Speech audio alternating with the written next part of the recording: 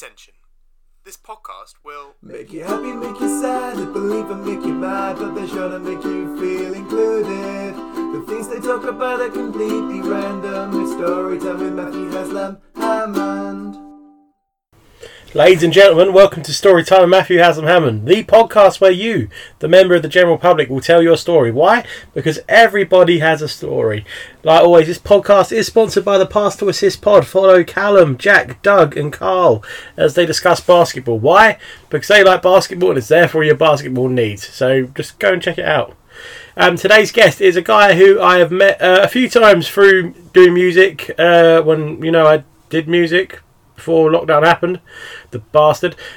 So without further ado, as I'm a wrestling fan, here we go. Please welcome to the show, Mr. George Costa. So George, welcome to the show. How you doing, buddy? Yeah, mate, not bad, mate. All good. Yeah, that's what I like to hear. So every time I met you, you're quite a quiet guy.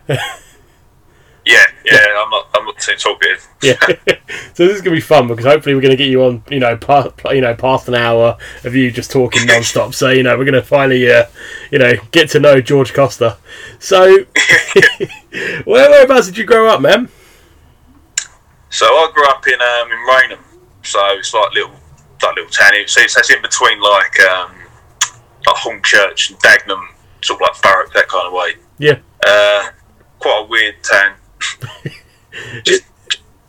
It's a place where, there's nothing there apart from a giant Tesco's, really, isn't it? That's it, really. That's our sort of claim to fame, really. The massive Tesco. It's one of them places you wouldn't really, unless you really had a specific reason to go there, you never just pass through it. It's just odd. So I grew up around there. Lived there for 22 years. I've now moved to Hornchurch way. But yeah, I grew up there. Oh, quite nice. It was alright. Yeah. Wasn't too bad a place. Just trying to think of anything. Yeah, it's pretty sort of unexceptional place, really. The only thing I guess the thing where I spent most of my time as I was growing up was the white rooms. Mm-hmm. And down there, so when I was 9, so in 2004, my uncle Mark, but you know Mark, didn't you? Mark, pretty sure. Yep, lovely guy. It's hard to miss him. Yeah. But he opened that up. I think he said an idea to. Yeah, I think originally the plan was just to have a hall to do a little sort of clubbing, and I just think it just sort of escalated very quickly into building a studio. So that was from when I was 9. Then I just hung out down there loads, really. I didn't even play an instrument or anything like that at first. I just sort of hung out down there. It's pretty cool. Yeah. Then just trying to think when I was about probably about 13, 14. I started to meet Ollie Hookins and States of Motion came down there. Mm-hmm. Met with them guys. That was really cool. And I was always the baby of the group, I guess. I was quite a lot younger than the rest of them. So I met them, just all a different band, really. And that sort of got me more interested. I always liked music, but I wasn't interested in playing anything, but that sort of got me interested. I think a lot of people I knew played guitar, so I thought, what can I play that's not guitar? So I spoke to Bonsai, and I said to him, would you mind giving us some lessons? And he's like, yeah, sure. So I started doing that with him, and he's Bonsai's ridiculously talented. He went to Royal Academy of Music, all that sort of stuff. Really unbelievably talented. So it was really cool to listen to him. And then I sort of did that for a few years, and then when I was about 16. Yeah. 16, 17, Matt Hookins asked me to join Electric Child House after that.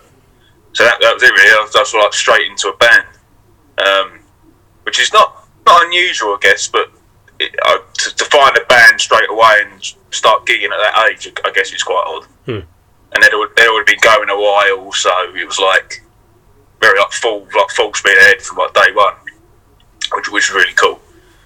Yeah, that more than anything probably propelled me to get better. Yeah, I think playing in a band, just because you're doing it every week, and there's I don't know. It's just a different challenge, really. Yeah. I think of the first gig we had, we spent about it was a good a few months for like putting a set together. And the first gig we played was with Tomorrow Men at I think it was Brentwood Theatre. It was. Okay. It was a Teenage Cancer Trust gig. It was a really good night actually. So it was like Tomorrow Men, Scarlet Echo. Scarlet I remember, Echo, so I was already like pretty nervous. Yeah. Because it's like first gig. I'm like 17 at this point, and I managed to sort of like get myself worked up and get ready for it. Mm-hmm. Which I did when I did sound check. That would be like fine. Then I went back later on, just about 10 minutes before we were going on, to like just check my stuff and check everything was ready. And I had an old bass amp that was an old Ashdown, and it was like a big like 8x10 thing, that somebody gave me. And I went back and it had been knocked over, and all the back was like just smashed in.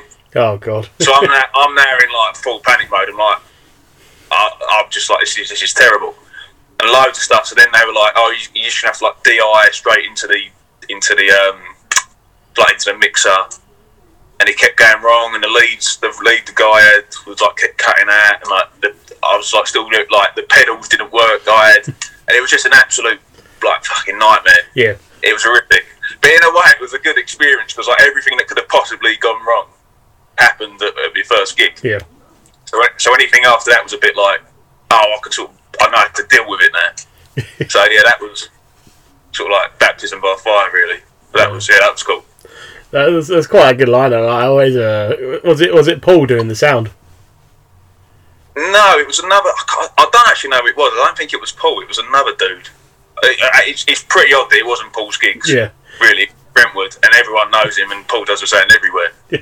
I was going to say, the fact that you went, just throw in the mixer. That sounds like such a Paul thing. Oh yeah, man. Paul's gigs, what a legend. Yeah. He's one person I really want to get on here because I reckon I always was like the first thing I really wanted to do with this thing was actually give him his own series, but basically just a 10-parter of him just telling us about his life and like how he become a sound man and things like that. Like he is literally like one of the biggest legends of Brentwood. Like he's one of them like iconic faces. Like you see him. Like I know that guy. Oh man, yeah. Like I know. I wouldn't say I know Paul like fairly well. I don't know him like as well as I know Ollie knows him really well. But like bits and bobs I spoke to him about like his sort of life. I'd love to know his sort of like whole life story. I think it'd be amazing. Yeah, I'm pretty sure when COVID's gone, we'll get him on here and just like we might be able to get that a 10-part series. You know. Oh man, yeah, definitely. It'd be like a biopic. Yeah. Paul's gigs. It'd We be could brilliant. sell that movie, you know. But, Oh man. yeah, because he said about another band that I haven't heard about in ages, the Scarlet Echo, man. Hannah, Mitch. Yeah, them guys. Yeah. Oh, I can't remember the rest of their names, but like she was like one of the most hardest working girls I think I've ever met. Like trying to get her band up and going, she'll literally turn up like every like open mic night and things like that, just to get the Scarlet Echo name out there. And just unfortunately, I don't think it ever really took off in the end, for them. Yeah, it was a funny one. You'd always see him about quite a lot, and then suddenly, I think a couple of the members left. It just sort of like came to an end. I don't really know. The only one I still of that I know I've seen since is one of their drummers left, and then another girl joined called Laura. But yeah, I don't know what happened to the rest of them. I think I've seen Hannah in a very long time. Yeah, I was going to say I haven't seen her either. But so like. You obviously you joined the Electric Child House. I think I remember seeing one of the gigs. I remember the first time I actually ever heard of them. It was down Keys Hall when Ollie was playing with States of Emotions, and it was like 4 bands are on. And obviously you were on then, and someone said, "Oh yeah, I went like, well, who's playing tonight?" And they were like, "Blah blah blah blah blah blah blah," and then Electric Child House, and then obviously States of Emotions. I went, which one's the heaviest? I went Electric Child House. I went, Callum, we're going down the front. So that's like I'm getting into it, it was a good laugh. And then, oh mate, yeah, it was fucking mad. I think it was always any of the stuff I guess there was like more laid back stuff, but it was always to try and like just be like party tunes, you know what I mean? Stuff that like made you want to dance. I think it was a general aim, just like sort of classic rock in the sense of like getting that energy. Yeah. Sort of about it. But yeah, mate, I loved it. It was really good. Like I think it was it 4 years? All in all, 4 or 5 years. I think. Well, I did. We did it. That gig was probably about 10 years ago. To be fair with you, I'm not too sure. I probably weren't in the band, you know. Yeah, that was probably Fletcher. It was the previous bass player. I remember the day he left because of like they used to always do their band meetings every Sunday down the Essex Arms. So yeah. I always would just be there at the bar, just drunk, and I remember talking to this guy with long hair who turned out to be Matt Hookins, and I went, "How you doing, mate?" He's like, "Doing pretty shit actually. My bass is just fucking left, isn't he?" I'm well pissed off, and they're like, "Sorry about that." Went, "You can find another one, you'll be alright." And obviously, you walked into the mix, so. Yeah, I think you fucking yeah. Oh mate, yeah, that was it was a funny one because it was me. I joined at Harry, you know Harry, didn't you? Yeah. Harry Dacey. So he hadn't been drumming that long either, or in like bands particularly. And then also Aaron Byford joined.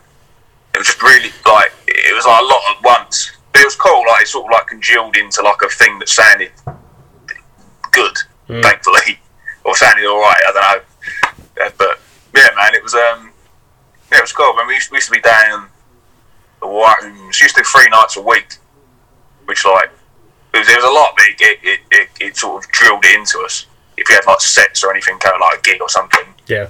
everything would always be military precision type, you know. So I think we had there was a point. I think most bands do it when you first start, and you just gig like mad.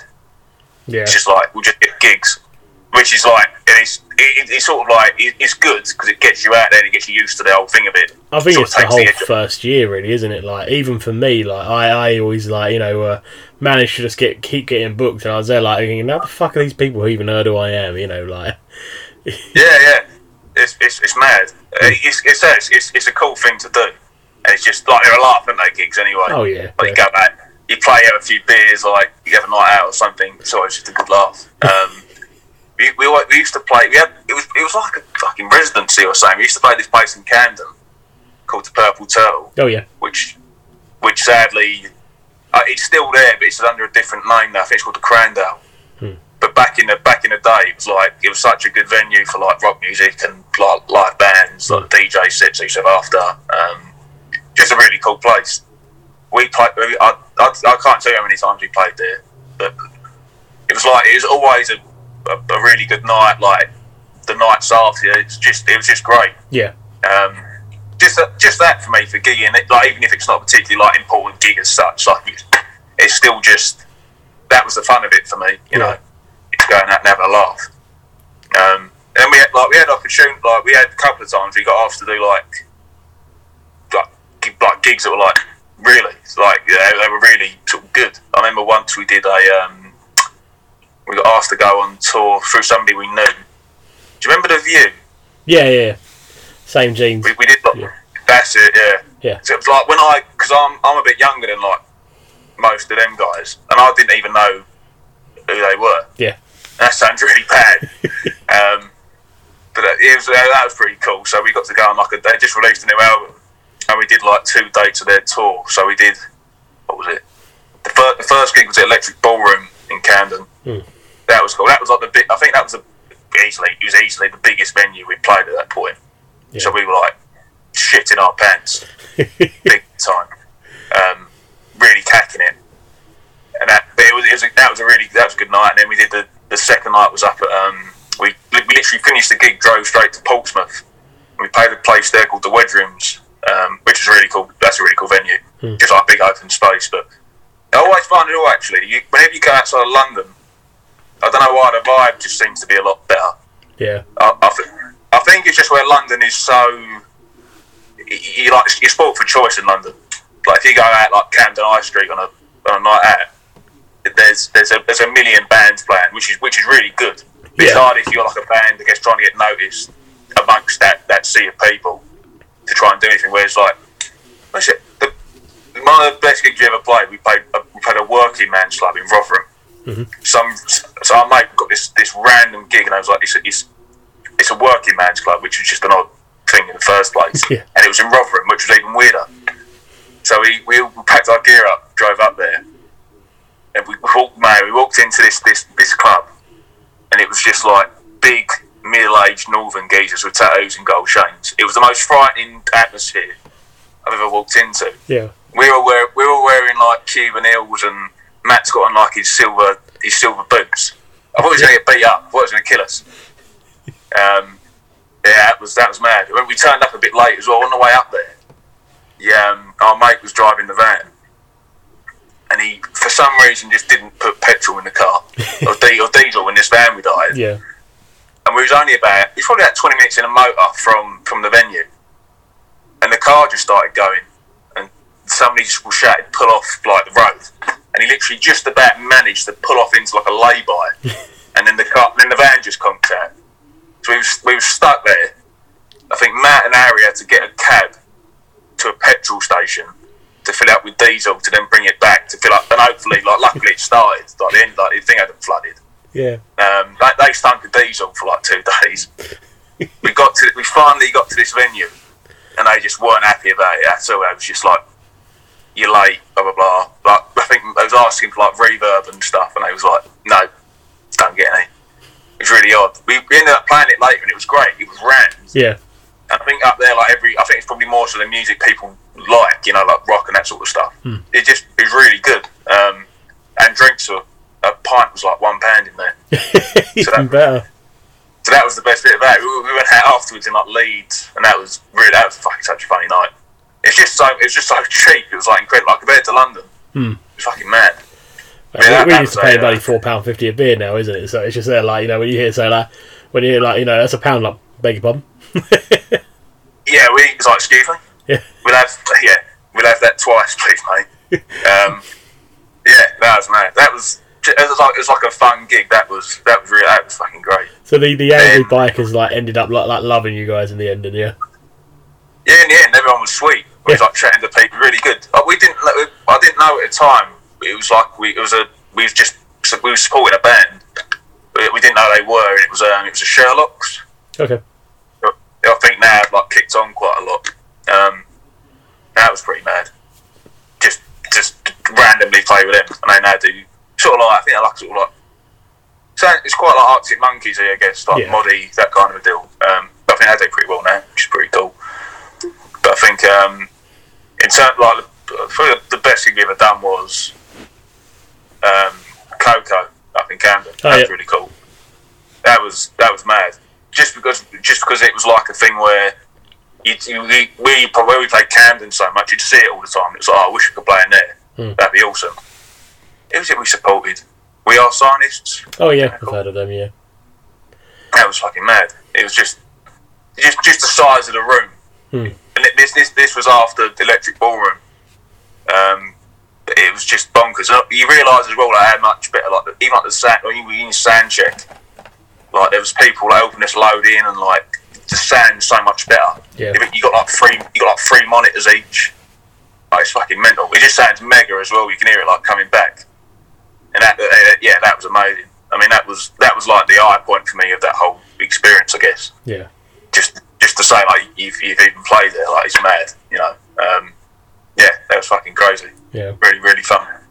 Man, like, so how many years do you reckon you've been doing it for? Was it, you'd say it was about like 5 years or something, wasn't it? Probably, I joined in 2012, left the band. Probably about 5 years, yeah. Of VCH. And that's not a thing anymore, like the whole band. It was never like it wasn't like a fallout thing, it was just, they just didn't really, people do other stuff, didn't they? And it's just, sometimes things just come to an end. But yeah, no, I don't regret a minute of it. It was just a good laugh. Yeah. Really good fun. Like, obviously, me and you, we played a gig together. Remember the Flag Factory Festival? You brought this up to me yesterday, I think it was. I do, yeah, I do. That was a great day, man. Man, I was sitting there going like, I saw myself on the bill first, and I was thinking, okay, cool. I'm actually like opening up on the Saturday or so. I was thinking, sweet, you know, that's awesome. And apparently, like, Sam somehow convinced Ollie it was a good idea to put me on before you guys, or I think it was on the Saturday. Oh, mate, honestly, we remember we was getting ready, and you played, yeah, and we was like, how are we going to follow this? It was going off. Yeah. We're like, it was like we're not going to get anywhere near this. This is ridiculous. People were like, birds were throwing their knickers at you. It's fucking mad. It's going off, mate. We was like, we can't follow this. Man, it was so surreal because I was just sitting there going like, I come join like with all these people on this festival or whatever. And I think the amount of times I fucked up on the guitar and things like that, but you know, at the end of the day, if you keep singing, no one's going to realise. Exactly. So yeah, I just kept like, you know. It just seemed like, to me, it seemed like deep down it was a disaster. But like when you heard the people's reaction, it was like, well, I aced that. Apparently, it's always hard, isn't it? You're always your own worst critic. You're always your own worst critic, aren't you? After a gig or something. Like even like I've done it. Like you might hit like one bum note or something that no one's going to notice. Yeah. But I'll feel terrible the rest of the night. It's like, suddenly for me that's a bad gig. I can't enjoy it. It's weird, but that day, man, that was great. Because I remember he did one. I think it was the previous year. He did it at the. Was it like the Horse and Groom or something? I think it was. Yeah. That was the first one. And then that year, though, for me, that was at the White Horse, wasn't it? I'm pretty sure. Yeah, it was. Yeah. I just remember how I even got onto it because like Ollie wanted like more bands on it, of course. So he put up a little poster saying like to apply for the festival. And then obviously at the time that was just when I was starting doing like these stupid gigs, which, you know, it started off as a dare and then it ended up being quite a serious thing. So I was like, oh fuck, you know, I've got to do this now. And then like it just ended up with like Sam basically tagging me and saying, Matt Haslam Hammered, I want to see your Disney tour on here. I was thinking, but he's asked for like original music and my stuff ain't original. This is the problem, you know. And then I end up going against like a metal band called like In the End called like We Stand Tall, Killing Jimmy, who I met in the previous heat with me, and I can't remember the other band, but yeah, there was 4 of us anyway. And I remember like, you know, it was just the most weirdest that night ever because obviously you had like the metal band, a punk band.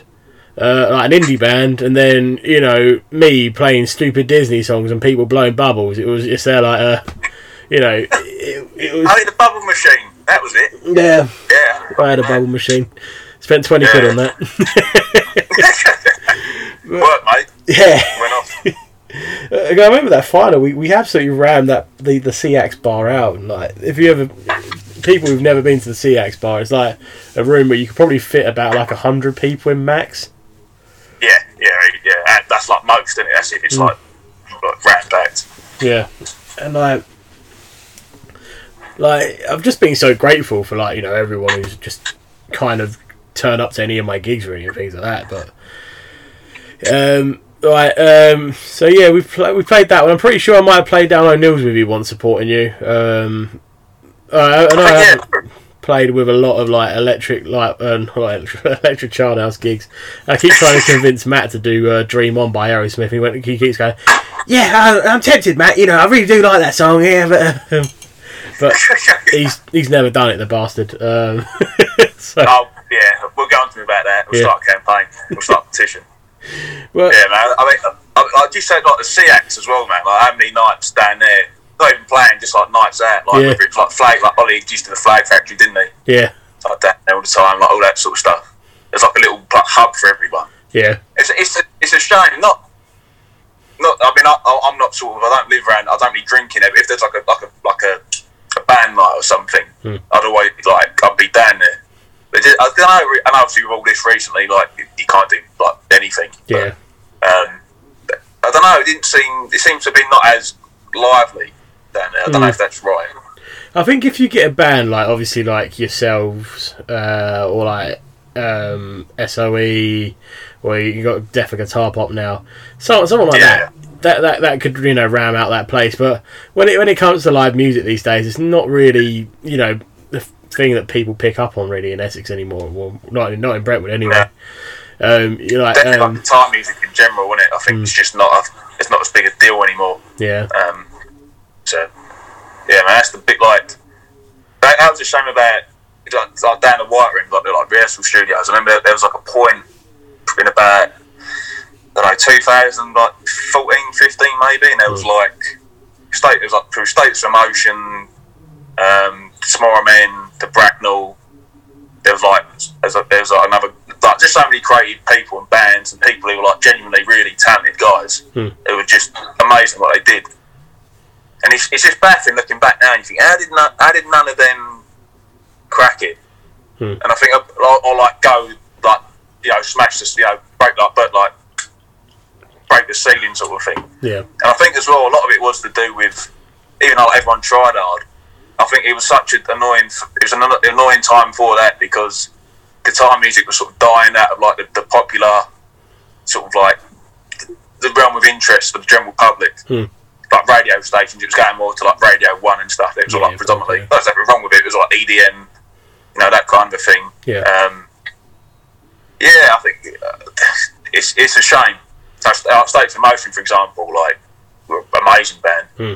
It is baffling, but I think that's probably quite a big factor in a lot of the bands I've known who are really good. Yeah, Queensbridge, do you remember them? Oh mate, they were that guy, the lead singer, the one with that really long hair, and he looked about 12, and he was just the most talented singer I think you could probably like ever meet, and like he just seemed like, you know, he was just one of the nicest guys ever. He was really shy as well deep down, weren't he? Like, you know, he was one to barely even talk, but you know. But I remember, like, you know, I think I was like supporting them or like headlining rather than thinking, why the fuck am I supporting them? Why are they supporting me or whatever? They were like Kings of Leon, weren't they? Or something mental. Yeah, he had like, they're amazing. That voice, and just when it came out, you're there like, where the fuck is this guy? He's tiny, you know. Yeah, it's mad. He was like Jim Morrison or something, weren't he? Yeah. Fucking insane. Yeah, man. Like, do people like, I know, like George from that band that plays with Ollie and Def Guitar Bomb, who is one of the most ridiculous guitarists I've ever met in my life. But yeah, it's just mad. I think that is what it just came down to. I think just, whereas like say like 2000 to like 2010, it like indie, didn't you? You had like a lot of like, I don't know, whether it's like the Wombats or something like that kind of era. Like Libertines, that kind of thing. It was like a very like distinctive sound. Yeah. I think as soon as that sort of went, I don't know. Yeah, it's just never come. There's still like a massive audience out there for rock music, but just not as much as there were. It's more of like a niche thing there, like a subculture, as opposed to being like a dominating sort of force in music. Which is a shame, but you know. What about do you remember the Broken Chords as well? Yeah, they were great. Right, he had quite a bit of a Freddie Mercury vibe about him, the lead singer of that. He was great, and I remember like meeting him like. So I think he was at Download one year. And I don't know if I was where I was at, but I remember playing a gig, and obviously I think I was supporting them. And I went up and met him, and like, you know, another gig where we weren't even playing. I was like, oh yeah, I supported you. And he was like, oh, of course, I can't forget that face and that beautiful beard. It's like, oh, you little, you know. It was just so funny, man. Like, you know, I want to say I was in the golden era of, you know, Flag Factory artists, but I don't know if I can say that, because you even played Brentwood Festival, and if Matt always like said it was shit. I think he did anyway, in the nicest way possible. yeah. It's a funny one, you know. Like as like a day, it was great, and like the event. I think it was more so just sort of how they sort of tried to handle bands who weren't necessarily as like that important. Yeah. Don't get me wrong. Like you're always going to get stuff like you're on late or something's gone wrong, that's understandable. You know, that's just part and parcel of gigging. I think it was just like over the. I don't know, just things like, oh no, you're on this stage, on that stage, and like, not you're trying to, not you're divas or anything, but it's like, you've prepared in your head for an idea and had to like set out and do the, you know, present yourselves and all the rest of it to do with, you know, it's all like fairly well, you've got, there's an image you're trying to go for, I guess. Yeah. And when it all just gets all like taken under your feet at the last minute, saying you prepared for, you know, for a good few months. I mean, Brentwood Festival's like, as a band, you know, who's like a relative, who's an unknown. It's a really good opportunity to, you know, get heard by a lot of people. You know, it's a pretty big event. Yeah, I mean, the days I always enjoyed. Even the gigs, really, I quite liked. But yeah, they weren't. I think it's just one of them things of like mismanagement, maybe at times. Yeah. But it's part and parcel. Yeah, the days I fucking loved it. I just go out there, get pissed all day. Yeah. It was sunny. Like, good laugh, man. I remember they had some big old acts there as well. Bracknell Festival, yeah, like because I think what the thing was is basically with yourselves. Like, if I can remember, you one of you had, like, I think it was Matt. He had amplifier issues. He was complaining to the people, they just weren't doing anything about it. So he was there, like, oh, fuck this festival, or whatever. Yeah, but they had, like, people like Tony Hadley, bloody ABC. Yeah, man. I think UB40 was there one year. We played Bootleg Beatles as well. They were like massive. They're like probably one of the best Beatles covers acts on earth. They even look like him. It's frightening. The guy looks like John Lennon. The guy, he's John Lennon. Yeah, he is. I'm convinced of it. He looks like it's frightening, man. Yeah, they had some. It's like a local sort of thing. It's great. I'm not sure I can go ahead now. I know, but I'm pretty sure the Brentwood Centre's shut. Yeah, it got cancelled because it was a folk festival, and I think they just kind of gave up after like a year. So they got a really big one. They had like Clean Bandit and Jessie J, for Christ's sake. So yeah, that's mad. For like a local music festival. Yeah, relatively. Well, that's fucking crazy. That was the good thing about the Flag Factory Festival. It got local acts on. You didn't have to be famous, and at the end of the day, whatever will happen, someone would come and see you regardless. It was like £20 for a weekend ticket, and literally, I had the time of my life, and I got invited back to play the second year, third year actually it would have been, but it got cancelled. Don't really know why, but I think people were worried about getting paid or something like that, and Ollie was there well, you got to make your money by selling your wristbands, and it just kind of seemed like a bit of a clusterfuck, really. Yeah, I think it's always awkward, anything like that, especially if you just you or a couple of people doing it, and it was a big, even if it's just a day or two, it's still a big thing to organise, isn't it? It's very easy for it to just go fucking pear-shaped. Man, they were great days. I just really enjoyed it all. Yeah, man, I just feel, we were saying this the other day actually, how lucky we are to know so many people who are creative. I don't know, it's just mad. Even down the White Rooms, even though it was obviously it was a band, music rehearsal studio. You'd have people down there, another guy I know really well, Jeremy Walker, photographer, really lovely. He's an amazing photographer, and he's one of Mark's good mates, but he ended up doing working with all of us basically, and he's just got he's amazing at what he does, and I've never met anyone who thinks like Jill, outside, as in an outside the box sort of deal. It's just a weird sort of, not weird, it was a really amazing creative hub. He just met so many people and bands, and just mad, and ultimately we've all become mates for life through it, yeah, man, which is fucking amazing. Yeah, just doing all that sort of stuff together. Yeah, no, so it was a good time to be in a band, I think. Yeah. Did Jeremy do the documentary series on the White Rooms as well? Oh yeah, the Unsung. Yeah, he filmed at that festival, didn't he? Yeah. Yeah, there's a funny video where I come on, literally I'm just there long hair, my face is more chubbier, I don't really look good at all, but I think I can pull off this look now, how I look now compared to how I did back then. But it's just funny when I come on the screen. You've always pulled it off, mate. Oh yeah, yeah, the long ginger curls for the girls, but. But yeah. I do remember that bit. Yeah, it wasn't like he was nervous. I think he just caught you a bit off guard. Yeah, maybe the interview. He was "Hi, I'm the Disney guy." Yeah, he come up to me and said "Oh yeah, this guy's won the thing," and I'm sitting there going, "I didn't win, but we were all winners technically." Because otherwise, I didn't want people from Killing Junior going, "What the fuck? Why are you trying to say you won that damn thing?" I think I didn't. I swear. But yeah, honestly. Yeah, man. He did. I was trying to think how many. I'm not really sure what happened with that. I think it was about. I think it's on YouTube actually. It was three. I think it was two or three episodes. I think it was about 6. There probably was more. Yeah, actually. They were oh yeah, it was interesting. Another band I've completely missed with the Victories. They were amazing. Mate, Chris, another absolute lad. I love Chris. Oh, Chris, yeah. I loved all three of them. Aaron, and... I think... Oh, the name. I'm trying to think of the guys. This is terrible. I forgot his name. Not forget. I know it. It's on the tip of my tongue. The one with all bass player. The bass player was Aaron, wasn't it? He was a drummer, I think. I'm pretty sure. Yeah, I think he was. I think it might be both called Aaron. It was Aaron on drums. I can't believe I forgot his name. I know him quite well.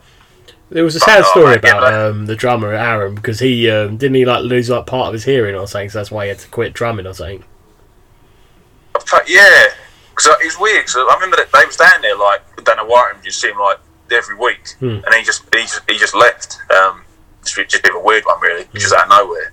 It must have been something like that. Yeah, I'm not really too sure, but it's sad. But that's when they got Laura on drums. I'm pretty sure. Yeah. It was previously in Scarlet Echo. Yeah. As far as I know, which is pretty. It's all very incestuous. All this. Yeah. Everyone's in someone else's band at some point. It's all it's strange. Yeah, man. The victories were great. Like Chris. For one, they're all lovely guys. Yeah. But the music was amazing. Chris Marsh as well. Cool. He's one of them people you would say, "Oh, do you want to come down to blah blah blah or whatever?" He went, "Yeah, right." He'll, without hesitation, he will be there. Yeah. Yeah, man.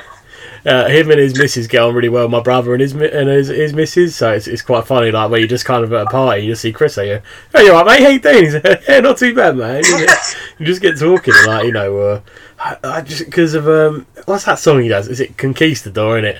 And it's proper hair metal kind of song in it. Literally, just gets into it. It's there's that video on YouTube where it's from the broom closet or something like that.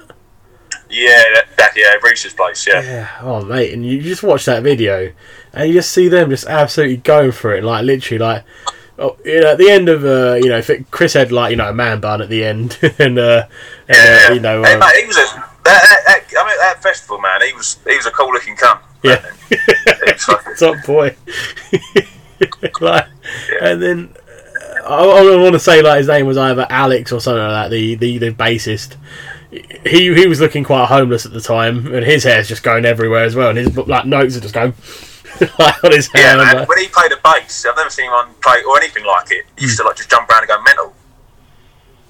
It's absolutely mad. Yeah. So crazy. Yeah, it's just being insane. Just it's like you said, just all these people that you're all good friends now about. One day we'll have to do the reunion gig, like a massive round table or something. Yeah, the biggest table you can find. Yeah, mate, that'd be wicked actually to get everyone. That's a great idea. Yeah. Try and do a little mini festival and just get everyone. The problem is you have a revolving cast of people. So all the bands, you'll be just taking 2 people off, bringing 2 people on. Yeah. It'll be ridiculous. Oh, man. Right, that's the good thing. You can do double duty. Yeah. Oh, man. Yeah, you'll be out there for 4 hours. Right, you'll be there constantly non-stop. Being in Electric Child House and also Bracknell. You helped out with them for a bit, I think. But yeah, well, I'm pretty much in that now. Yeah. So I'm the bass player in there, which is really that's really cool. But I didn't. When I left DCH, it's weird. I didn't dislike playing or anything. I don't know. It's one of them things. I didn't even lose interest necessarily. I just kind of didn't fancy it for a while. Probably for about 3 years, I didn't really play my bass at all. Then just sort of got back into it. They asked me. It just sort of reignited that sort of passion for it again. Yeah, man, I love it. It's really cool. It does happen, when you just lose the passion all of a sudden. You remember that stupid song I wrote called Night Elf? Yeah. I think that once was requested 7 times in one night, and in the end I was like, fuck this song, I can't stand it anymore. Yeah. Oh, mate, you write a tune, you'd be like, oh, this is great. And after you've played it the 8 millionth time, you're like, I never want to play that thing again. Yeah. This is shit. This is awful. I never actually asked Brendan B. Brown about that from Wheatus if he hates Teenage Dirtbag, but I'm guessing he doesn't, because he's re-recorded it again this year, so... Yeah, true. Yeah. It's mad. That's mad you got him on there, man. That's crazy. Yeah. It was one time we all, loads of us from Brentwood just went to Chinnery's and just kind of took over that gig. I remember that, yeah. And unfortunately, like the first ever album that was ever bought for me was that Wheatus album. So I just kind of, when you're an 8-year-old kid and you listen to words like Dick, he brings a gun to school, he could simply kick my ass if he knew the truth, and you're thinking these are bad words, this is amazing, I love this. You can't just like spam that album and kind of like that most with of the words. Blink 182, Take Me Fancy Jacket. Oh, Just great, swearing. I was like, this is great. I think that was the first probably one of the first albums I listened to where it really made an impact. That and Green Day, I think American Idiot. They were the first two where it was like, this is fucking, this is turn me here, man. This is rock. This is the way forward. Take off your pants and jacket. That song, Happy Holidays, you bastard. It's Christmas Eve. My grandpa's saying 7 fucking Yeah, man, that's class, man. That's a good album. It's funny, I was more into when I was young. Probably, I still love them bands. I listen to American Idiot still every now and then. But I think I don't know. I started out on that, and I think the first band it was like really couldn't stop listening to into absolutely sort of involved with it all was probably Red Hot Chili Peppers. Just as well, because I played bass, and you have Flea, and he's just crazy famous for that. Just the music as well, I really enjoyed. Just so many other albums like Californication, tunes it just made a big impact, I guess, on how what I like to play and that sort of stuff. Yeah. Then probably after that, then it was just the eggs opened up. You used to that thing, just constantly trying to find new bands, and it's almost that thing. Not you never exhaust it, but these days I'm trying to find more new bands or bands that are been out for a while, ain't that well known. Yeah. Just because, especially with rock, I think nowadays it's not sort of giving tune a plate like it used to be. They're not going to play the best new band on Radio 1. Yeah. You sort of got to go out and find it, and you got bit of YouTube and Spotify, something like that. Which is cool at the same time. It's wicked when you do come across something you're like, this is awesome. Yeah. And you just delve into that band. Yeah, man, fucking great. I'm like that. What's it?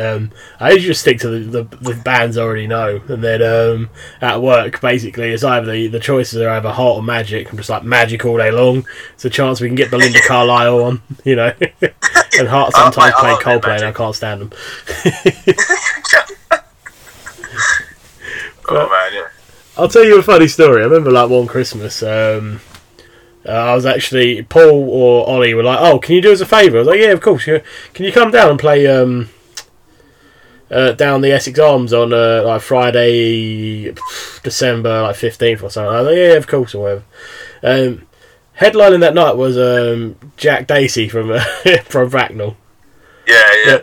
But he was actually on his Christmas do with his work, so basically, it comes to it, and I was thinking, well, my set's basically over now, and they're like, just keep playing. I was thinking, okay, I'm just going to play most of the same set again. So I'm sitting there right, just for to kill time, just for Jack to come back or whatever. And then I went, oh, he's here. Thank God I can come off the stage now. See you later, guys, or whatever.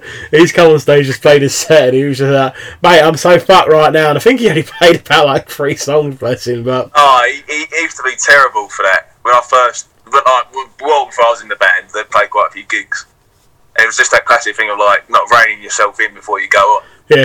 They'd all just come on fucked, and it'd be awful. It's it's just just shit faced. They're better now. I'm glad to say everyone's a bit more professional about the whole situation. He's always a joy to see every time. Even you say always come and say hello to him. He's he's a good lad. He's cracking, Jack. He's very, very great fella. Really good singer. Really good singer. Great voice. Who's actually the lineup now in the band? Sorry if I say that again. Who's actually the lineup in the band now? Because obviously I think Harry's gone over to them. You have Jack. Is Luke still there? No, Luke. So Luke, he had a baby. So decided to do both things. So he left. So I'm one of the bass. So it's now Jack, me, Harry, and Dan on drums. He's been there for ages. There used to be as well. Aaron. Aaron? Yeah. That was all. He's such a lovely guy. Another one who lost his hearing, through drumming. Man, that's such a sad story. That was awful. That was bad, man. Like, I think his eardrum just like perforated. Just fucking ripped his chair. Just really shit things happen to you if you play music. Yeah. You know, really bad. But yeah, that's the current lineup so far. And then we were going to do some gigs, but then this happened. Yeah. And, you know, things happen. It's just it's annoying. Definitely for everyone. But if you like going to gigs and going out, that sort of stuff, it's just been hard. Just for like the sort of like media me and you enjoy, I guess, and going out and seeing like bands live or anything like that. Even going to a pub, and just in general. Yeah. It's very strange. I do miss gigging. Like, you just kind of like, because whatever would happen, like because like I said earlier on, you would have people to see you, and obviously it mostly would be your mates. So it's the nice thing about it. You get to see everyone, you get to make a fall out yourself, and sometimes if you're lucky, you get paid. I always get really like overwhelmed when someone gives me like a like an envelope with cash in them. They're like, I don't think I deserve that personally. Considering Walt Disney might sue my ass one day. So. Oh mate, it's mad, isn't it? I think. Yeah, I haven't gigged.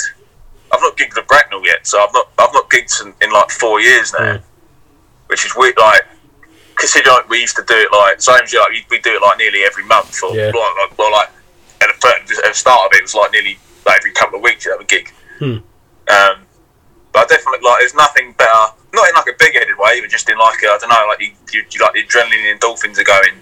Like when you are playing a gig, and especially if you have a good one, when you step off finally, like finish your last song, you come off, have a beer, and you're like, cool, I feel really good about this. I feel great. You just feel like invincible. It's, for me, like there's no better feeling than that. It's just great. Do you get overwhelmed when people come up to you and say, "Oh, yeah, I'm like, when you've been in bands in the past, and I'm like your biggest fans or whatever, I'm a fan of your band or whatever." Because personally, I hate it when people come up to me and start saying, "Oh, I love your stuff. You're absolutely amazing." And technically, I should be like really happy about the fact that I've just made someone's night or whatever. But when someone says I'm actually a fan of yours, and they're like, "Fuck, you can get better bands," and I'll tell you, like. Oh mate, yeah. Like, I really don't take. I'm quite quiet. Like I'm fairly quiet anyway. I don't really take. Not going to go. Oh, I'm really modest. But like I don't deal with that sort of stuff well. And again, it's got like it's awesome that people come up and say like if they say to you, "Oh, you like I don't know, you're good at bass or something." But I don't think I know I'm not that good a bass player. I'm like I sort of like wing it. I get by on what I can do. Yeah. To like I don't know, like it's weird though. Yeah, I don't really deal with it well when people like, or even like a good gig, which is handy being a bass player because not many people say it to you anyway. So you don't get to see much of that. It's always the singers, man, which I'm quite happy to like. I remember after that gig in Portsmouth actually with ECH, as soon as we came off, I noticed Matt went to go get a drink at the bar, and he just got like 10, 15 people like just random like. I was like, I couldn't think of anything worse, like personally. Yeah. I'm happy just to go up there, play, come off, and chill out afterwards. Just have like a good night. Yeah. Were you like, thank fuck I'm the bass player, not the lead singer? fuck yeah. Oh mate. Yeah, man. It's fucking crazy. I don't know. Just thinking like it's.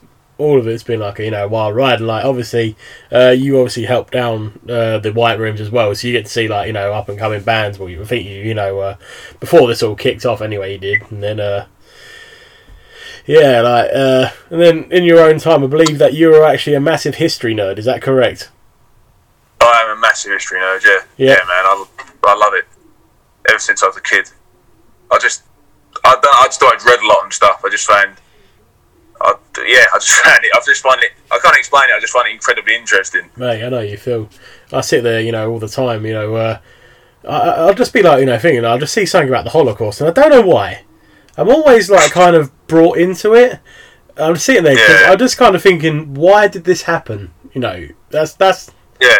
And like the fact of the matter is, I'm still sitting here today after watching countless of bloody documentaries about it. I'm still like clueless to even why something that bad even happened. You know, it's mental. So when it comes to history, 100% agree. Like, yeah. What's your kind of like your go-to like history subjects?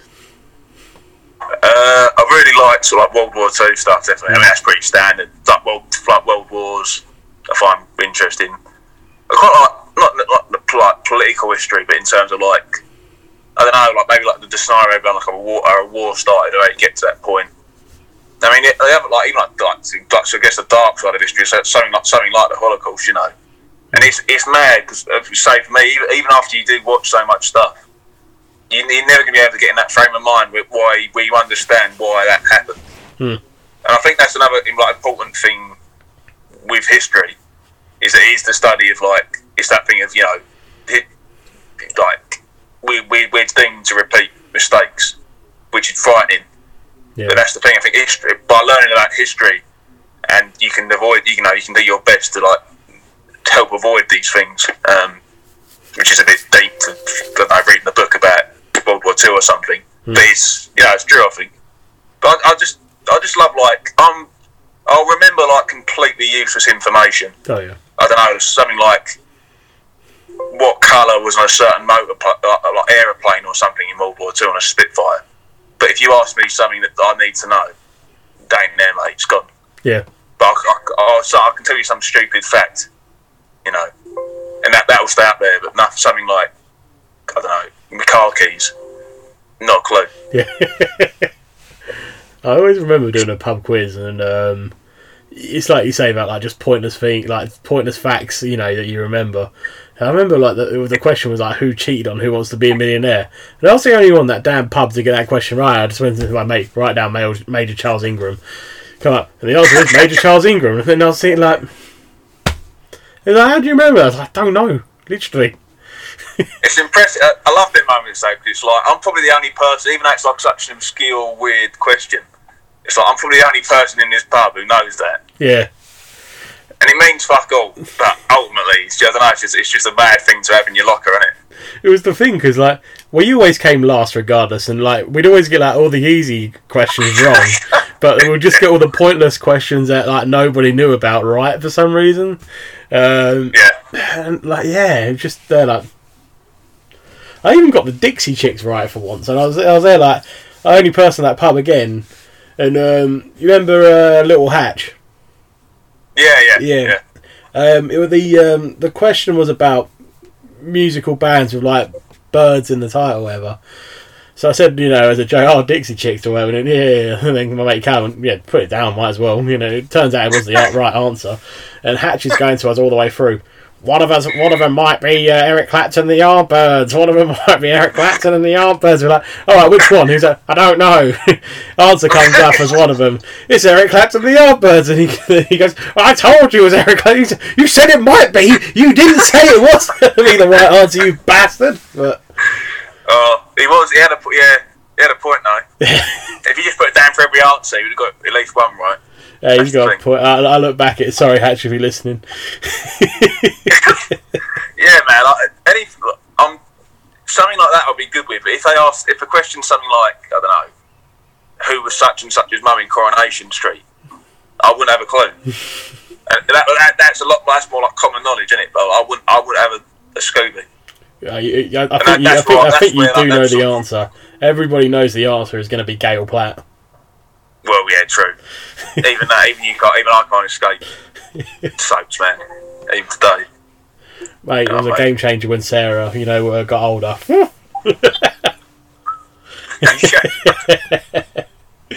yeah. Oh, mate. So how do you think? Go on, I just remembered in school we had in PSHE they had like motivational posters on the wall. It's all to do with like don't do drugs, blah blah blah, this that and the other. Yeah. And the one that was like don't do drugs was a picture of Daniela Westbrook with the middle of her nose missing, and just said don't do cocaine. And just looking back, it's just such a weird image to use. Right. Just Daniela Westbrook with a fucking septum missing. Just really fucking, really obscure. Right, I reckon what it isn't really like a secret hack to Daniela Westbrook. I reckon that basically you can plug a USB into her, and then like a lot of data will come out of that. Yeah, fair bit. I think she's got a new nose now. I'm pretty sure she went and got a new nose. For the best. I think she's got an OnlyFans now, Daniela Westbrook. I think she does, yeah.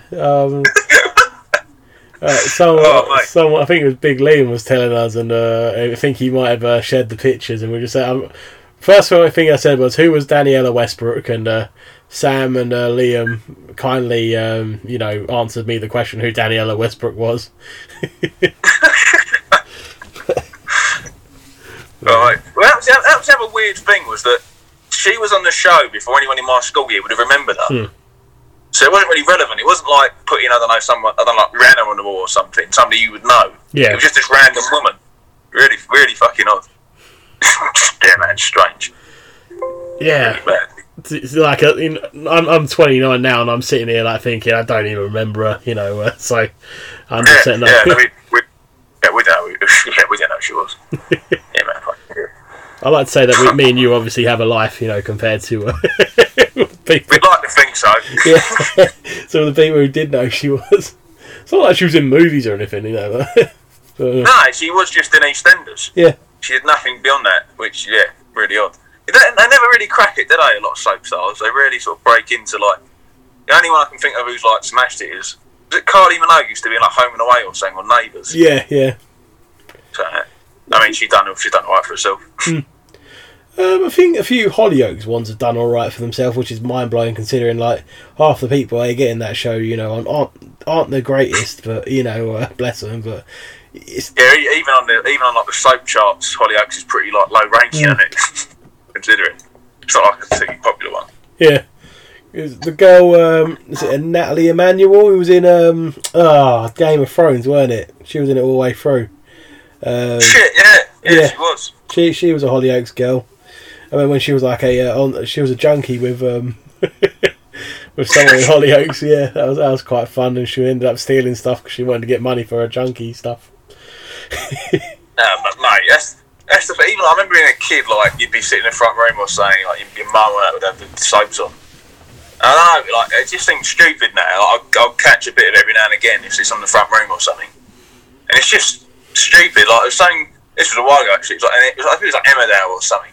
It was like a wedding, and then there's an helicopter, and it's like barrel of exploding oil shut up in the air and blow up the helicopter. I was like, this is fucking mental. It's like Die Hard or something. Like this is ridiculous. Like, yeah, I just can't have them, man. They just don't do it for me. Really, really odd. Casualty, that's the one.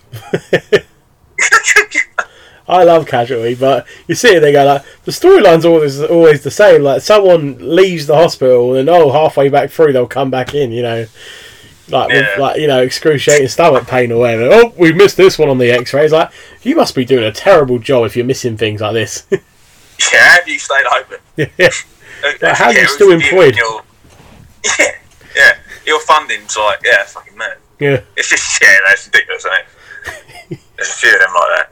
Even I remember like fucking. When I was a kid, my granddad used to love like CSI and sort of programs, Law and Order, and they were really. I don't know, like a kid. Some of them were like pretty depressing. Some of them shows. It's like I don't know. Some have gone like on a serial killer killing like dogs or something. It's like this is fucking grim. This is depressing. I'm like playing my Lego or something. It's getting me down. Go in the other room, watch like Land Before Time or something, but. It's always the same sort of always the same plot. You know what you're just getting every time. It's just like the addiction to it. It just does you. It's just your thing, isn't it? Yeah. You sort of catch on to something. But yeah, I don't even watch TV anymore. I watch like YouTube. It's so much more easier, isn't it? Like most of the times, I just sit there on YouTube watching bloody like animated horror movies. Where basically people just like told their stories on Reddit, and someone's just turned it into like an animation, and we sit there and go like, they're not that scary, but they're still interesting to watch. I mean, they're like, this is the true story that happened to me when I was 17. And like, oh, here we go. Yes, I think that's the thing. Like usually, I don't know. Even like if it was on a TV show, you wouldn't be that interested. You'd never watch it, but I don't know. I'll find myself at like 2 a.m. watching like Korean street food or something mental being made or something random. You get lost in this like rabbit hole of just nonsense, but it's brilliant, and you can't take your eyes off of it. Yeah, it's fucking mad, man. And then you just watch like so many like talented people do stuff. Like the amount of times I'll just sit there and watch someone play the piano and be like, man, I wish I could do that, but I'm not going to pay for them lessons because I can't be arsed. Yeah, I'm just going to sit here and watch this guy do it because he's really good. I think that sometimes like, I watch somebody on bass and they'll be like really good, and I'm like, I could do that. I could sit down and learn that, but I'm not going to. And there's no reason why I can't. It's fucking stupid, man. It's either that or you see people who are like so ridiculously good. It's like, I'm never going to be that good. There's no point in trying. Like, it's ridiculous. And like, people just born like it, like sometimes. Someone like Clapton, for example, just you're never going to be as good as him. You've just got to. He's just born with it. It's like a limb. Yeah. So he's got an extra arm and he just plays guitar or something. It's frightening. It really is. It's annoying at the same time. Right.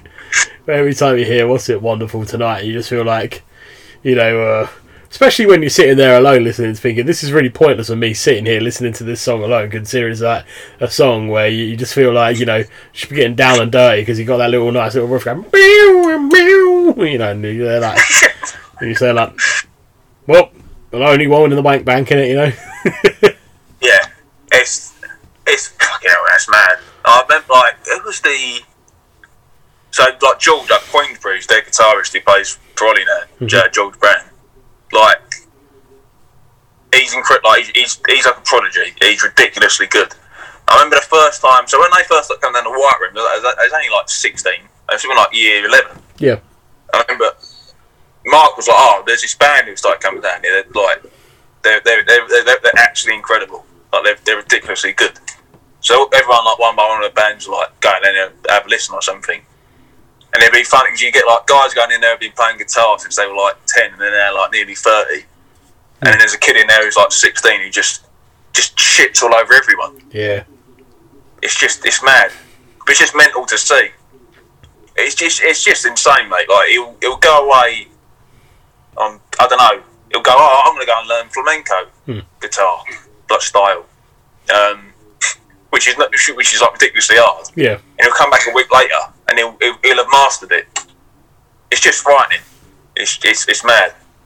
But you just got to appreciate him for how good he is. Mate. And also, when you need a guitar solo, you've got someone to call. Yeah.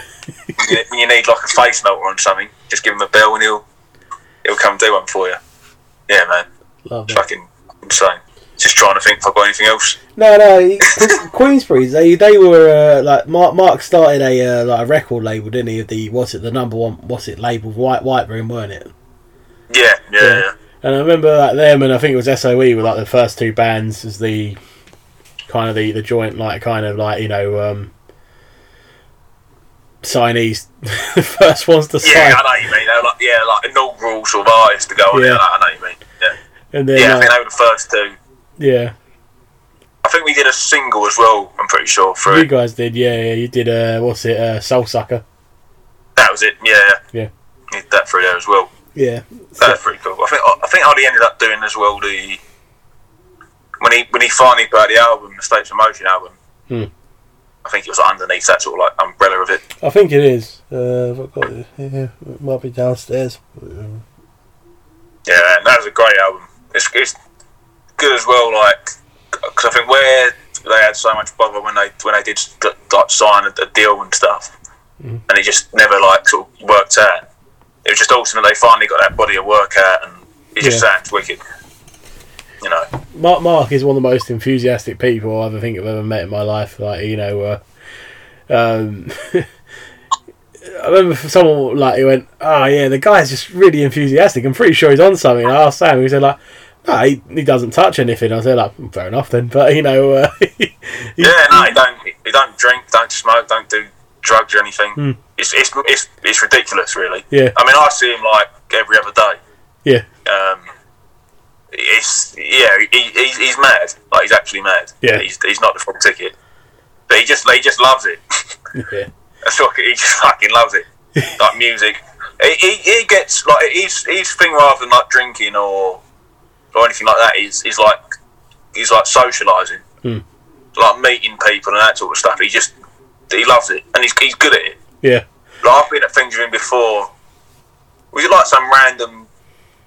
It's through like somebody he knows. I went with him. It was like a backstage party at Coco. We did that just years ago. I was only about 14 or something stupid. And there's like a lot of like relatively fairly important people, I guess, in like terms of like music business and stuff. And he would just talk to them. Like he wouldn't wait for somebody to make it or some sort of weird wait for a moment. He would just go up to someone. I remember there was a woman there. I don't know what she did. She was like she did something fairly important, and there was like a buffet, and they had like sandwiches, all the usual stuff, and at the end they had like sweets, like biscuits, that sort of thing. And I remember there was a plate of biscuits. One was like a shortbread. There's like those shortbread biscuits, and next to that was like a little pot of chocolates, and it was like fudge. It's like a celebration kind of thing. I remember he picked up. This woman was standing next to him, like picking up her sandwiches, and he put a fudge in his mouth, chewed it up, got a shortbread, took the fudge out of his mouth, wrapped it around the biscuit, and then just shoved it in the woman's face and went, "Do you want some?" And she just looked at him like he just handed her like a dead baby or something. but through that, he got talking to her. Yeah. And then came away, and he's like, "Oh yeah, Carolyn." Like, "Oh yeah," you know, like what their mum and dad's called, like what car they drive. He'll come away with like more information in one conversation. Yeah. He must know. I remember when we lived in Raynham. You drive like down the road with him, and he'd just bib everyone. He just knew everyone. Yeah. Some way or other. It's frightening knowing that many people. Yeah. I don't know how he keeps up with it. Like, no word of a lie. If I go anywhere, sort of within like local area for anything, and somehow music or something comes up, I usually encounter someone who knows him. Like if I'm going to get like, I don't know, if I want to go buy a new door, or you mentioned it to me, be like, "Oh, I know him, yeah, James Jones, yeah, I used to play football with him or something. Oh, no, I knew his dad's uncle's cousin." It's like, how do you know this many people? But yeah, man, like he's great, Mark. Though he's good as gold. Like for what he sort of that community he created down here, with all the bands, it's just immense. It's pretty weird thinking that we're all such good mates and we probably never met each other were it not for this. It's just like, he's got that Sam Hookins kind of like, you know, attitude where he can just go for it. yeah. There's no like inhibitions in terms of like if he wants to do something, he just ends up doing it. Yeah, Sam Hookins. Tugboat, man. I love Tugboat. You'll never meet anyone like Tugboat. Yeah. He's brilliant. Talking earlier on about getting pissed before gigs, Sam, his comedy, his stand-up shows were some of the funniest nights of my life, I think. It was just fucking carnage. He's a one of a kind, old Sam. He is. I'm just like, you know, he's one of the guys, you know, when you're just happy to say, yeah, that guy's my friend, you know. I remember once I put him on an email at work, you know, just a picture of his face and like in the middle of the sun. And then so like, the amount of emails coming back going, who the fuck is that person who put that email? And then I was just laughing my head off about it, and then Callum's like, why the fuck you put a picture of Sam on there? He's like, it's funny because it's Sam.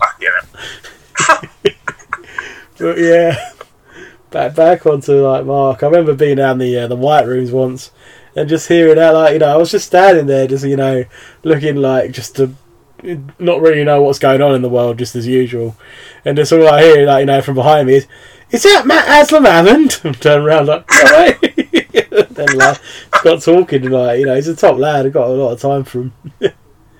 Oh, he'll chew you off as well, Mark. Yeah. Like, you'll never have a quick conversation with him.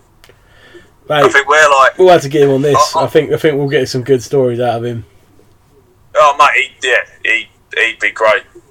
he can talk for hours. Once when I was about 15, we went up to see States of Motion. They were playing Liverpool. It was playing at the Cavern Club, weirdly enough. And he was on the phone. He always has his headset on him, so it's like the phone. So it's like hands-free. It's like the earplugs. Mm-hmm. And I remember he was on the phone for about 3 hours. Yeah. And it was just like somebody he sees like nearly every day. Yeah. It's mad. I've never known. He just loves talking. Yeah. Fucking loves it. So get him on here. You'll have a treasure trove, mate. Like his stories for days. Yeah. Oh, it's insane, man. Yeah. Absolutely fucking mad. Back to you anyway. What are you doing these days, in the COVID world? What have you been up to? These days? Not a lot really at the moment. Not a lot at all. Living with your missus? Sorry, fella. You living with your missus? No, I'm just at home still. Oh, I'm just at my gaff, so I'm just around here. Yeah, it's a bit of a long one, really. Basically, before this, when it's first, what was it, last Christmas, I just finished. I just started a diploma in counselling, and psychotherapy, and I just finished the first year. So that was all just cracking along well. I was just sort of I was ready to open, but the business sort of thing, like the practice, was the rest of it. Then also last year in about October. Long story short, since I've been born, I've had this really odd, like an indented chest, like a sunken chest, and I just thought it was just a thing. It's just I've seen other people with a similar thing. I think it's just, that's just what I look like. I've asked doctors in the past, like, should I have it looked at, whatever, blah blah blah. They was like, nah, don't worry about it, it's not a problem. And then October last year, I went for I had like a cough or something. And I went and I did the thing where they like put the stethoscope on your back and get the cough. And the doctor was like, "Oh my god, your chest is so weird." I was like, "Oh right, this is odd. I've never had this reaction before from a doctor." So she sent me for like a couple of scans and stuff. And then I heard back, and basically my chest, the sternum like dips in. It was dipping in, and it was like nothing. It wasn't like necessarily that bad. It was like pushing on my heart. Oh damn! Yeah. So they sent me up to St Bart's in London to see this guy called Dr. Costa, who's a cardiothoracic surgeon. And I've never heard of this. So basically, the operation they do is they thread like a metal bar behind your rib cage in one side, and out the other. Then they flip it over, and it's like braces for your chest, basically. So this all happened in the space of about a week. So it all just threw me for six a bit. So I had the operation about a month later in 6th of December. Yeah. Luckily, I finished the first year, but since then, so for about 4 months, I just couldn't do anything. Like I was in bother, just about walk. Honestly, man, I can't. It was so painful, but I got better. I sort of recovered from that, and then this happened. I think I had one night out in between that and COVID. And that happened the night I went out the day after we went into lockdown. Yeah. So I've done fuck all, man, for nearly a year now. It's been pretty shit. That's insane though. Like, how old are you? I'm 25. You're 25. So 24 years of your life, doctors have just been seeing you and not said a word to you about what was wrong with your chest or whatever. Nah. And this one person just go obviously who actually had a clue, who knew what they were doing, has gone yeah, you're fucked, mate. That's just literally went. Yeah, it was mad because again, it was not all the time, but whenever I did have a doctor's appointment, maybe once a year or so, I'd just say, "Is this anything to look into? Should I be worried about this?" Because a lot of people do have it. It's called pectus excavatum. They have it it's quite minor. It's just like a little dip in your chest. I know someone who's got it. Yeah. No, have you met Mike Smith before?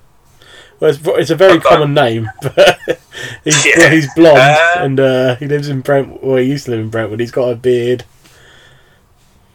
I'm trying to think. I'll probably know his face if I saw him about. I can't think though. Yeah, it's other people in my family have it, but it's it was not as excessive as my one. Yeah, it was just weird. They literally sent me about 10 days later to get like an echo scan. And then like a week after that, they sent me to see this guy. Mm-hmm. He was like, "Yeah, so we're just going to shove a fucking metal rod through your chest." And I was like, "Cool." Mate, it's mind blowing. I'm just literally mind blown about the fact that, you know, obviously you've lived all this time and then, like, you know, only one person knew what they were doing. It's insane, man. I went to that. I had the operation. I went well. It's cool. So I've now got this thing in my chest, and they take it out again in 3 years. But even like instantaneously, my chest was like, they raised my chest about 2 inches, which is just mental, just to wake up. It only takes an hour the operation as well, which I found baffling. Yeah. It's all like keyhole surgery. But yeah, man, fucking crazy. Mate, like you say, like 24 years and no one ever mentioned it. Yeah, it's just insane. Man. Have you enjoyed being on here today anyway? I have, mate. It's been wonderful. It's been good to shoot the shit. You've absolutely smashed it as well. Like I've really enjoyed hearing like all of them stories. I'm not gonna lie. Like, you know. Cheers, man. That's all right. What we had to do anyway, like you said, we had to get that reunion going for the the old the Flag Factory Glory Days Festival. Yeah, mate. Definitely, man. That's you should seriously do that. That'd be awesome. We'll have a word with like Ollie and try and put it together. Probably just do it down the C-Ax, you know, not to confuse it's everyone. Yeah, it's got to be in it. It can't be in every venue, can there? Yeah, exactly. Be the one. It's the only place we ever play most of the time. Outside in the what's it called, the little part where you buy the tickets or whatever, that'll be the Phoenix FM signing stage. yeah. Oh, fucking hell, man. Jesus. Oh, mate. Hilarious, mate. So fun. Well, anyway, thank you again for coming on. I've really enjoyed it, George. I'm not gonna lie. You as well, mate. Cheers for having us on, dude. That's alright. Just anytime, you know, we'll get you back on again someday. And for all you listening at home, just always remember, I'm Matthew Haslam Hammond. Ooh, baby, do you know what that's worth? Ooh, heaven is a place on earth. Thank you and goodbye.